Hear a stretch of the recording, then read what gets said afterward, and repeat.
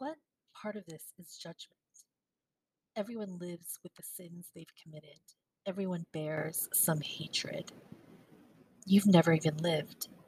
You don't understand the least bit about grief. It's not just grief. There are as many emotions as there are people. The fragility of someone who lets their anger get the best of them. The strength to be able to overcome fear because of love. You can't comprehend anything about them. So, how can you possibly pass judgment on them? People aren't as complex as you think they are. They're simple, and they get sad or angry over simple things. That's how they are. They are quickly affected by the little things and live without knowing where they're going to fall down. That's who people are.